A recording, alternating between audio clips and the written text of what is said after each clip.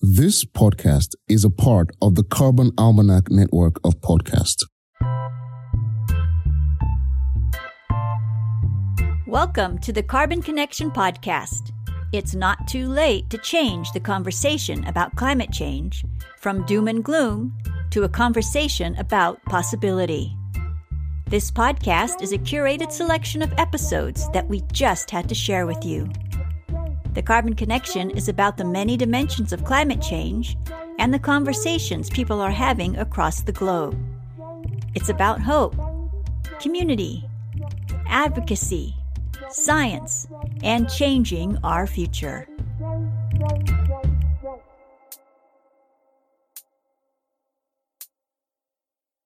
Hi, I'm Katherine Yeager, designer of human-centric ways of working from the San Francisco area and a member of the Carbon Almanac Network. I invite you to listen to an episode from the Soil to Soil podcast, connecting the dots in the life cycle of clothing and material culture produced by Fibershed. In this episode, Can Mending Create a Cultural Shift? Guests Sonia and Nina Montenegro of the Far Woods talk about clothing being our second skin, yet we're disconnected from it. Here's an alarming fact.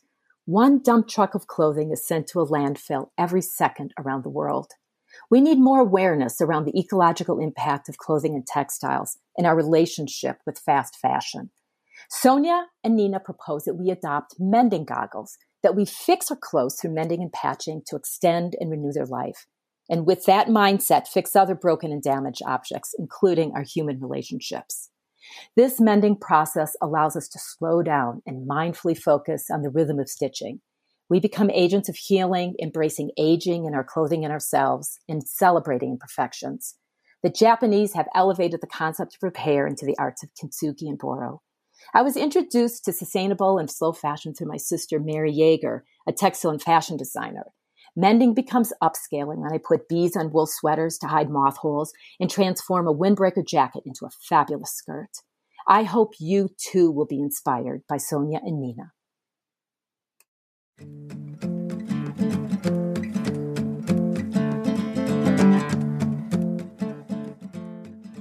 Welcome to Soil, a podcast connecting the dots in the life cycle of clothing and material culture, brought to you by Fibershed.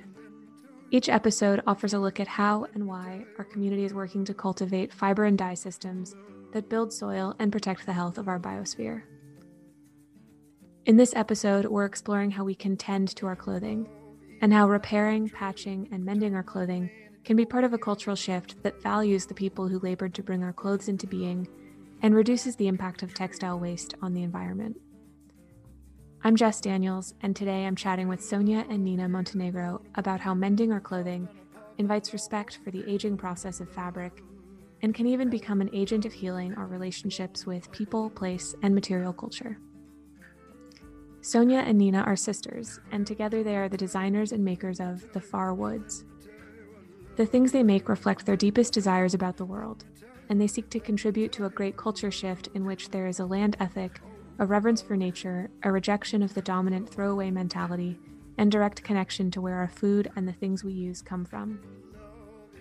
Many of their artworks serve as educational tools and inspiration for deepening relationship to nature, food, and community. Their practice crosses disciplines, including teaching handcraft skills, beekeeping, and growing food to work toward an ecologically viable and socially just future. They are the authors and illustrators of Mending Life, a handbook for repairing clothes and hearts, which came out in March of 2020, and is a beautifully illustrated, practical toolkit for repairing the clothes and belongings we love. It is also an exploration of how mending can be a gently healing practice in our daily lives and a powerful act of restoration, both for our clothes and our relationship to the world.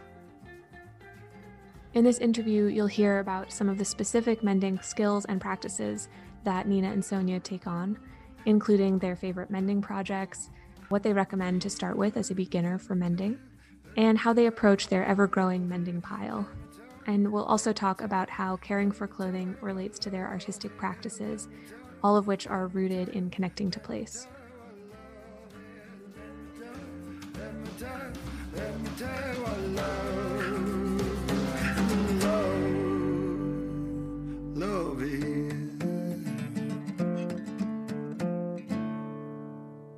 Thank you so much for joining me today for the podcast.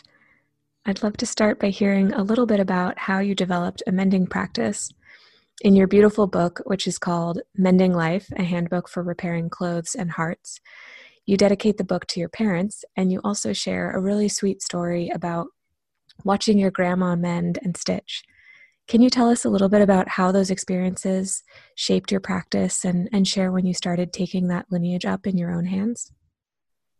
Yes, of course. This is Sonia speaking. All of those people in our lives were really influential.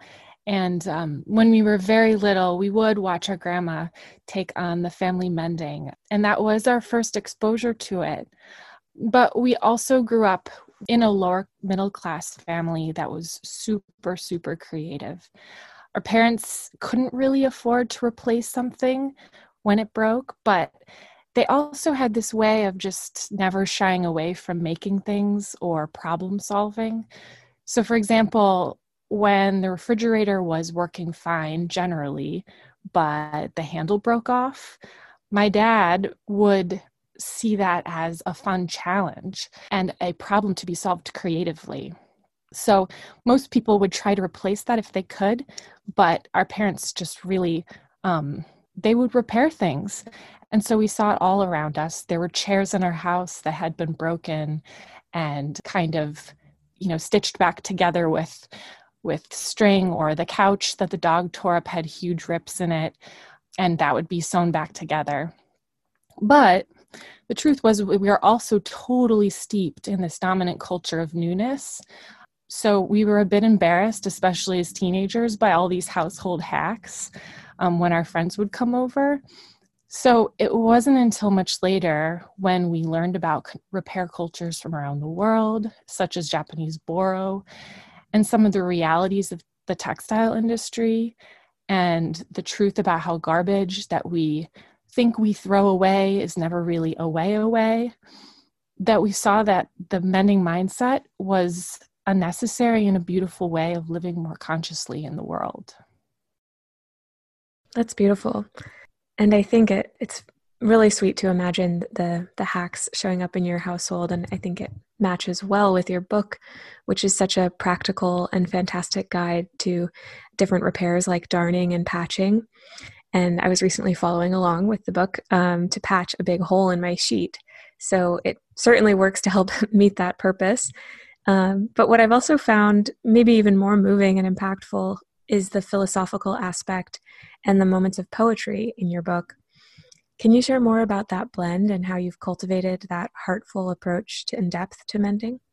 Yeah, I mean, it's so multifaceted. On one hand, mending is completely practical. It's just about closing up that hole in your sock so that you can wear it again, or tearing the crotch of your favorite pair of pants so that you can keep wearing them. But we've found mending to have such a contemplative experience that goes along with it, that's really cultivated by this slowness of handwork and this focus of attention on a problem that are in your own two hands. And of course, the repetition of stitching, all that make for this beautiful space for thinking and following new ideas, all as a sort of meditation that we find to be really calming. And there are a lot of other kind of effects that happen that we've noticed.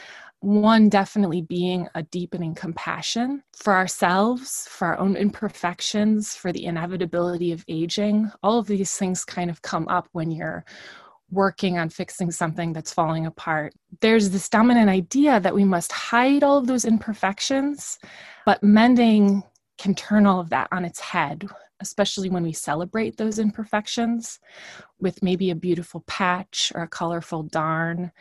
Harking to this beautiful repair tradition in Japan called kintsugi, which many people may have heard of. That's where a broken dish is glued back together with gold lacquer, really highlighting and kind of celebrating that break instead of hiding it. But there's also this deepening compassion for others that I think comes really naturally when you're caring for a garment that someone else has made or someone else is going to wear. that creates this kind of thread of connection between you and them. Even if that person is all the way across the world, there's an invitation there to wonder, like, who made this? What might their life be like? How do my choices here affect them? It becomes this moment to explore our interconnectedness. Yeah, I think that sense of deepening compassion and those threads of connection it really highlights how in your book and in your work, you're drawing out this nuanced analysis of our material culture and creating this kind of resistance against the disposability that seems particularly dominant or heightened right now, at least in Western society. So you touched on this a little bit, but if you'd like to expand, how do you think mending can shift our relationship with clothing? Yeah, I think mending really invites us into this new intimacy with our clothing and with our wardrobe. I notice myself having to pay closer attention while I wear something or every time I do the laundry. I look for those places in my clothes that might have a little bit of wear and tear showing, or a new hole. And, this is important because I can mend these little flaws right away instead of letting it get really bad. It's really true, the old saying, this is a stitch in time saves 9. So I come to know my clothes in a different way. It's totally just a closeness. And in addition to that, when you are mending your clothes, you become more accustomed to seeing your own hand in your clothing, where we're adding our personal touch to an otherwise fairly generic piece of clothing. This is a really powerful experience of becoming a collaborator instead of just a consumer. And this feels especially true when I'm mending something for someone else or they're mending something for me. It becomes this really beautiful conversation in the garment where many hands are creating and recreating, and this piece of clothing becomes infused with that intention of care for the garment, but also for the person that's wearing it. And I think in terms of that idea of mending life, which is the title of your book too, one thing that mending has reflected back to me is that I really feel satisfied when I can fix things, like checking things off the list or sort of solving a problem, and that sense of completion, which in some ways, like you mentioned, a stitch in time, and mending can offer that, and you can patch the knee of the jeans and wear them again. But then a few months later, the fabric on the upper leg, maybe above the patch, this was on my jeans, after I mended them, it started wearing out, and I sort of ignored it until it really needed reinforcement. And I found that kind of frustrating because I thought that I had fixed this thing and, made a repair. And I thought that was that, and that I could sort of go back to not paying attention to the fabric aging process. And then when I paused and thought about it, I realized that this really had a lot to offer me as sort of a lesson, because this was right around the time when shelter in place started here in California. And it was so humbling to realize that so few things can really be fixed and, completely fixed. And it's really more about tending and, like you said, being in conversation. So mending has really shown me that kind of perspective shift. It's one of many gifts, I think.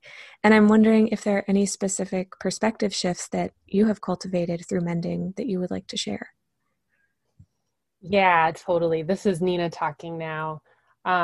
What you're describing is a common experience, and it's one that I've had many times also in my mending journey, and it can be so discouraging. But like you said, also, I think there's a really valuable lesson in there with this idea of tending. And, just like tending a garden is this ongoing process where you can't just weed it once and then forget about it. Mending's never totally completed. Things are always going to continue to fall apart and wear out. And I think that, our resistance to that fact is really a sign of our resistance to inevitable change and evolution, and also on the fixation that we have in our culture on product or outcome over process. Mending asks us to embrace change and really work with it instead of against it. But, to go back to your original question, I think the biggest perspective shift we've noticed with mending, both in ourselves and in students that we've taught is that it's almost like when someone tastes the empowering feeling they get from mending their clothes, they kind of start to see the world through something we like to call mending goggles, where there's like this shift in how we view other broken or damaged things around us, where we, first we realize we can fix our clothes, and then maybe we can try to fix a toaster or a broken lamp. Even expanding that to relationships, maybe we can dig deep to forgive someone that we're at odds with, or, looking at it through an ecological lens, maybe we can restore the soil health in our backyard, and et cetera, et cetera. I think it helps us start to realize that we really have this incredible capacity to be real agents of healing in so many ways. And we're really gifted with kind of a natural ingenuity that many of us don't tap into. Thank you. I love that idea of mending goggles. Such a great sort of catch-all for that lens. Shifting gears a little bit, you also illustrated the book, and it's such a mesmerizing style to me. I really love reviewing the pages and the tutorials because there's so much texture and it's such a work of art. And the two of you are also artists working independently and together, and your printmaking and illustration work often follows ecological themes around native plants and connecting to nature and seasons and place. I'm curious if or how you see your mending practice and the different mending techniques and teachings that you offer as connected to that sense of place and ecological knowledge. Yeah, I think it's absolutely connected, and it's really connected through this mindset that we've kind of been touching on. Clothing is really our second skin, and yet so many of us are really removed from where and how and of what and by whom our clothes were made. And, it's just like with our food, and especially meat in the industrial agriculture system, the whole process of how our clothes are produced is really hidden from us, from view. And this puts us at a really disconnected place to be, where what we put in and on our bodies has often come from far away and is made by unfamiliar hands and often in terrible conditions. And I think in that context, mending becomes almost this spiritual act of honoring the people who labored to bring our clothes into being, and also the plants and animals that gave themselves and contributed to our clothes creation. And this honoring process comes through this meditation that happens when you're mending, and this closeness and new intimacy that you develop through mending. But it's also coming through in a very practical way, through not throwing something away that has a very small hole in it and buying something new to replace it. So there's this deepening of relationship and connection that's really akin to the cultivation of a robust relationship with place and the ecology of place. So yeah, I think our artistic practice and our ecological practice and our mending practice are all interwoven. On that theme of sense of place, I saw online through your Instagram, you both shared that you relocated and left the Pacific Northwest to move to, I believe, different spots in the Midwest. And I'm wondering if that sense of place, how that is developing in your move, and if you're seeing changes or how that might be impacting your work as artists and maybe your work as menders or gardeners. We both grew up in the Midwest, like we might have mentioned, outside of Chicago in the suburbs. And then we moved away after high school for many, many years. So this recent move has been a real return to the Midwest. So there's this whole process of rediscovery that has been evolving. That's been really exciting. Like we've noticed like all these smells that were from childhood that we hadn't, revisited before. And we had really made a home for ourselves in the Pacific Northwest and felt very at home there. But there's this like deep memory going on through the return to the Midwest that has been really beautiful, and a whole process of rediscovery of the Midwestern trees and insects. Like we've heard more insects here in the Midwest than we heard ever in the Pacific Northwest. Just these amazing little observations. So while everything feels new to be, taken out of what we knew for 10, 12 years, it's also this very familiar sense. Yeah, which, I mean, both of us kind of took on a little practice of doing like a land walk wherever we were. Nina's in Indiana and I'm in Kentucky. And both of us are fortunate enough to have some green spaces around us. And so, like, first thing first, walk around and ask someone who knows, or walk around with a little guidebook and like learn the trees that are around. And it helps to ground us. It helped to ground us and kind of start that process of like learning the place where we are. And just begin that like finding home again feeling.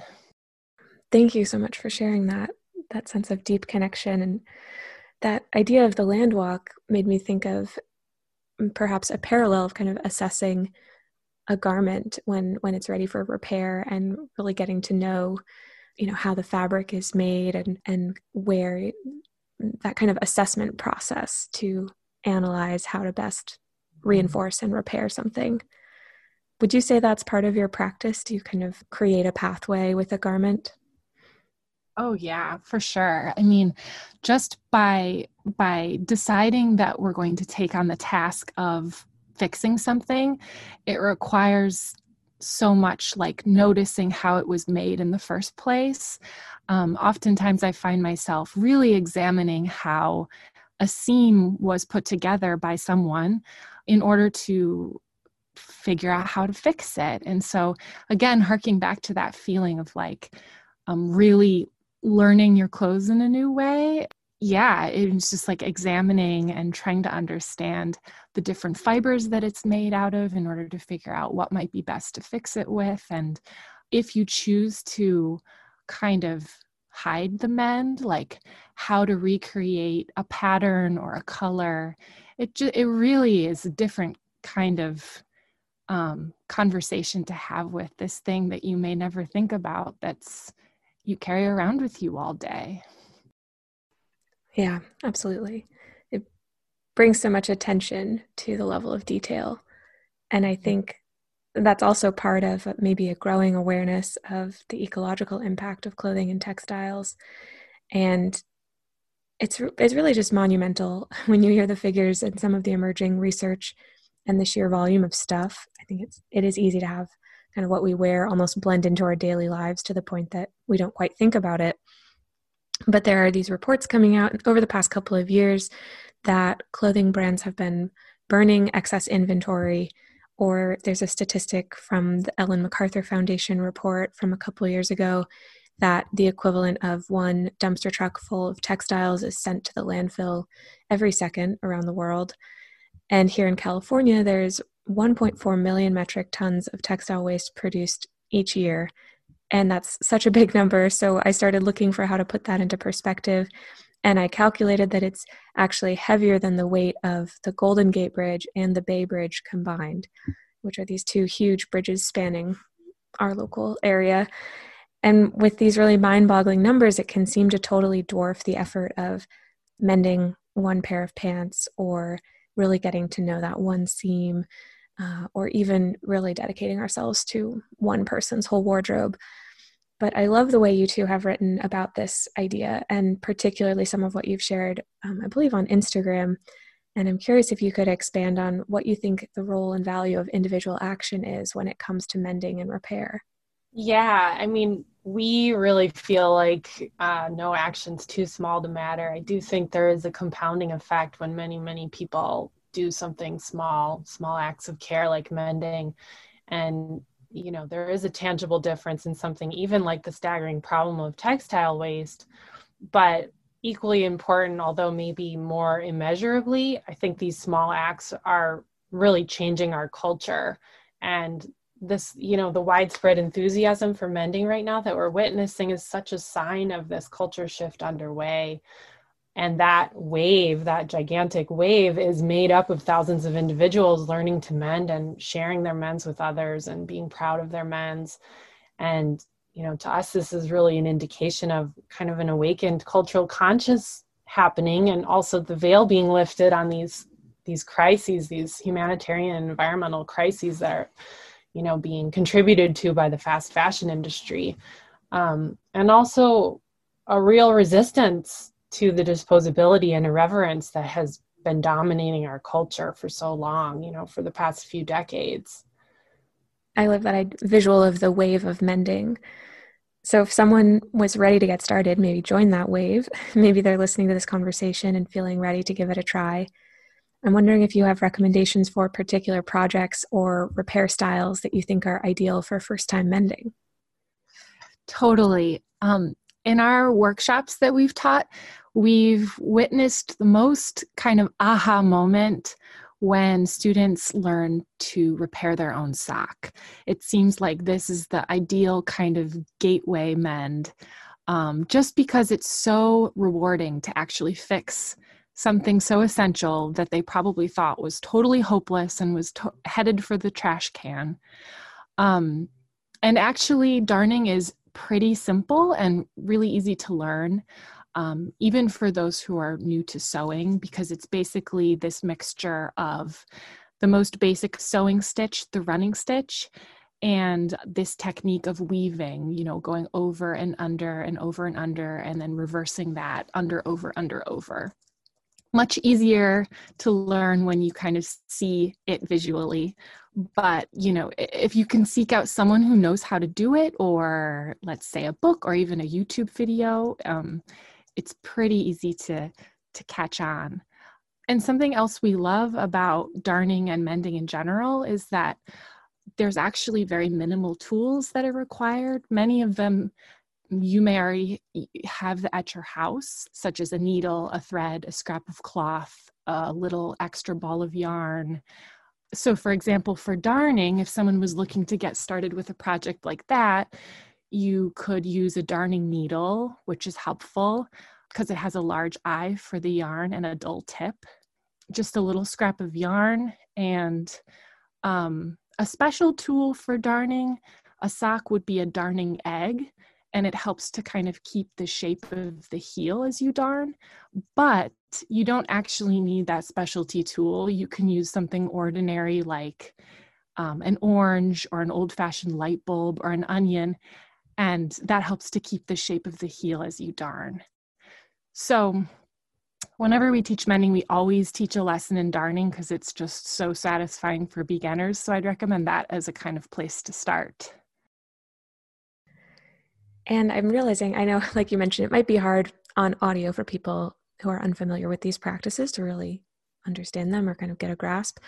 So there's definitely lots of tutorials out there, and even the hashtags on Instagram of visible mending or mending, even just plain and simple, are really great places to start.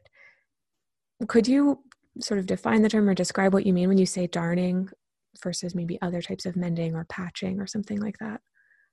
Yeah, of course. So patching would be taking a piece of fabric and sewing it onto usually a woven piece of fabric like a jean or a shirt. Whereas darning is a technique of repairing knit material where it has started to deteriorate or there's a hole. So something stretchy like your hat or your sweater that was yarns knit together. Darning would be the technique you would use to recreate the fabric there in those compromised areas, basically. And when it comes to tackling that ever-growing mending pile, maybe things that need to be darned and things that need to be patched, I'll be honest that I wanted to ask you this out of my own interest because your book helped open doors to a whole world of different styles of stitching and repairing. And then as I started looking around, I realized I had a stack of jeans and socks and pillowcases and sweaters. And so I was wondering what your approach is to keeping in rhythm with the mending needs that arise. Yes, the ever-growing mending pile. We both have one of those, for our own clothes. And then if you add in family and friends who give us their mending too, it's always there. Always growing. It's always growing. The way that I like to deal with that is just by carrying my mending kit and a garment to mend around with me kind of at all times.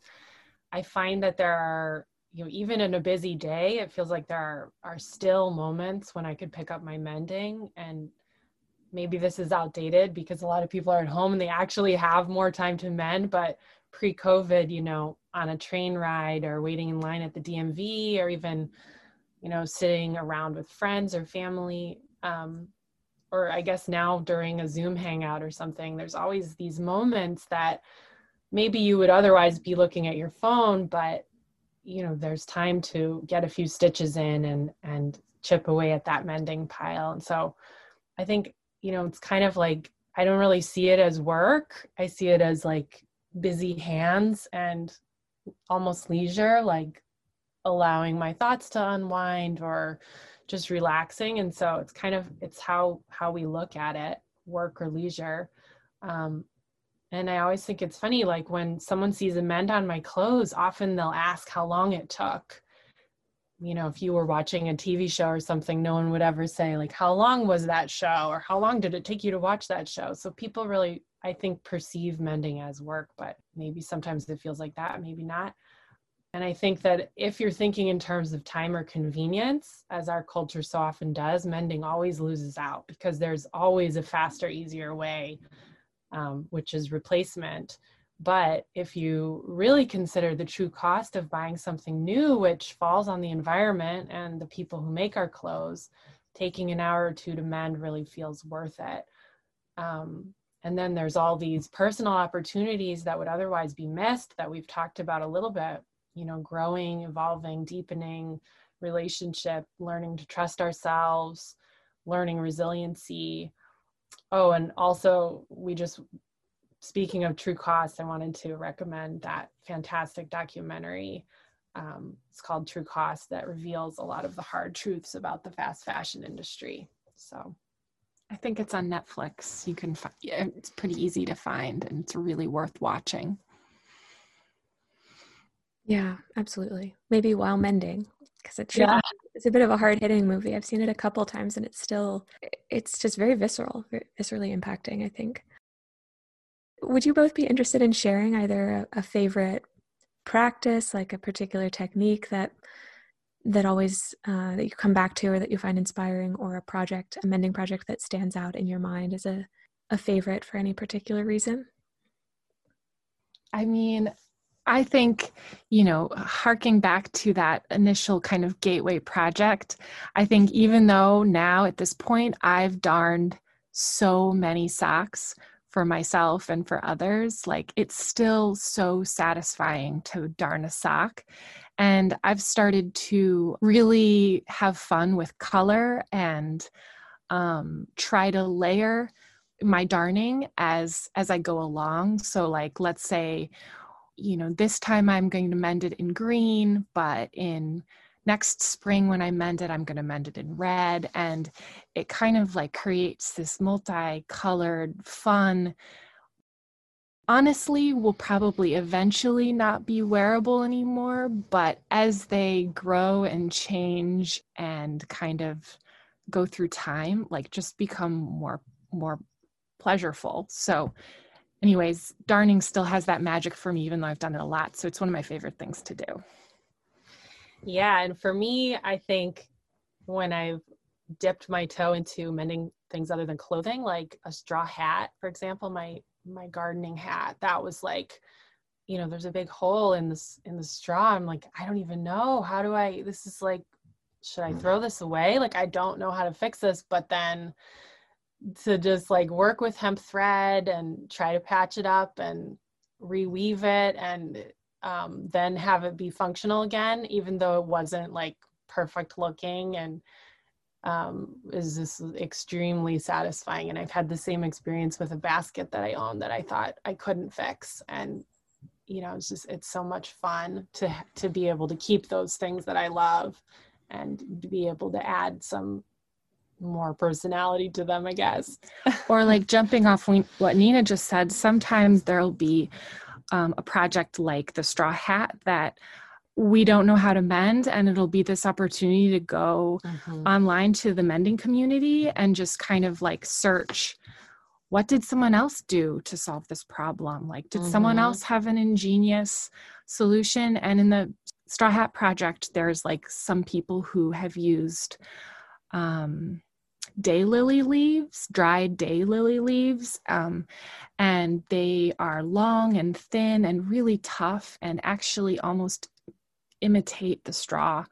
And so those are woven to close up a hole or mend a tear.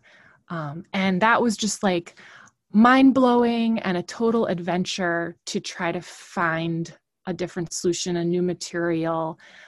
So it can send you on a journey. And then you really find cool. yourself waiting for the next hole in the straw hat so you can try the daylilies. Yeah. Wow. Yeah. Daylilies in the gardening hat. That sounds like a great match. What are some of those resources you turn to? Do you have recommendations for when people might be starting a journey to research a more obscure mend?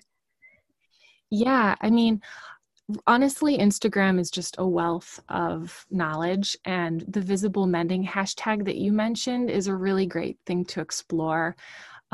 It really gets very broad. There, of course, are lots of textile mends on there, but then people have used it to describe other kinds of mends too. And there are a few weavers that I follow that had that idea. They weave with natural materials. So again, just searching on Instagram for kind of like those different craftspeople and sewists basically is one of the greatest sources of inspiration to us. A few names would be Celia Pym and even Katrina Rodabaugh and some other kind of names in the mending world that are doing interesting things. And through them, they sometimes will share other resources too. So it can be this ongoing kind of digging deeper through other people's accounts, and keeping tabs on that hashtag, though, is definitely a good place to start. Great. And when people are maybe looking on Instagram or elsewhere online, where can they find more about what you're up to and your mending practices and all the other artwork and beautiful things you share? Yeah. Well, of course, we are on Instagram. We're pretty active on there, and that's where we share a lot of our mending projects. And we have some mini tutorials. We're there as the Far Woods. And then, of course, our book, Mending Life, is available at many, many different indie bookstores all around the country and in the UK. And of course, it's available at the big bookstores too. And we're also on Etsy, where we sell our screen prints, and we have mending kits for sale there. And then lastly, but not least, we also have a Patreon community that we'd love anyone to join, that where we offer some behind the scenes in our studio and processes of new projects. So we try to go a little deeper and behind the scenes there.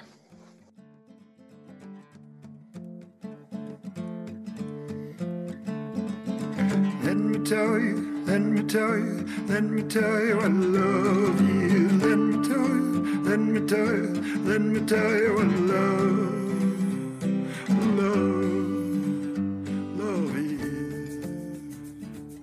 Thank you for listening to this episode of Soil to Soil, a podcast by Fibershed, which is a nonprofit organization based in Northern California on the traditional and ancestral territory of the Coast Miwok and Southern Pomo people. We invite you to learn more about our work and the concepts described here by visiting www.fibershed.org. There you can join our email newsletter so you'll get the latest updates, or you can connect with us on social media. You can search for Fibershed on Facebook, Instagram, or Twitter. You can learn more about Nina and Sonia's work, as they mentioned, on thefarwoods.com. And as they shared, they are active on Instagram, and they're so generous with tutorials and inspiration and the artwork that they put together. So check them out. They are at The Far Woods, and they are now on this platform called Patreon. If you're not familiar, it's a way you can support artists directly. So their community is patreon.com/thefarwoods. We'll have links to these pages and so much more in the show notes, including some mending video tutorials and where you can find their book, Mending Life. It means so much to us that you're listening to this podcast. Wherever you're listening, if you will leave us a rating and review, it helps us reach more people And we love to see what's resonating with you. So please share on social media your notes or what's standing out to you and how it's landing. The show is produced by Fibershed with support from Whetstone Media and music by Aaron Harris, who is a member of the Northern California Fibershed Producer Network.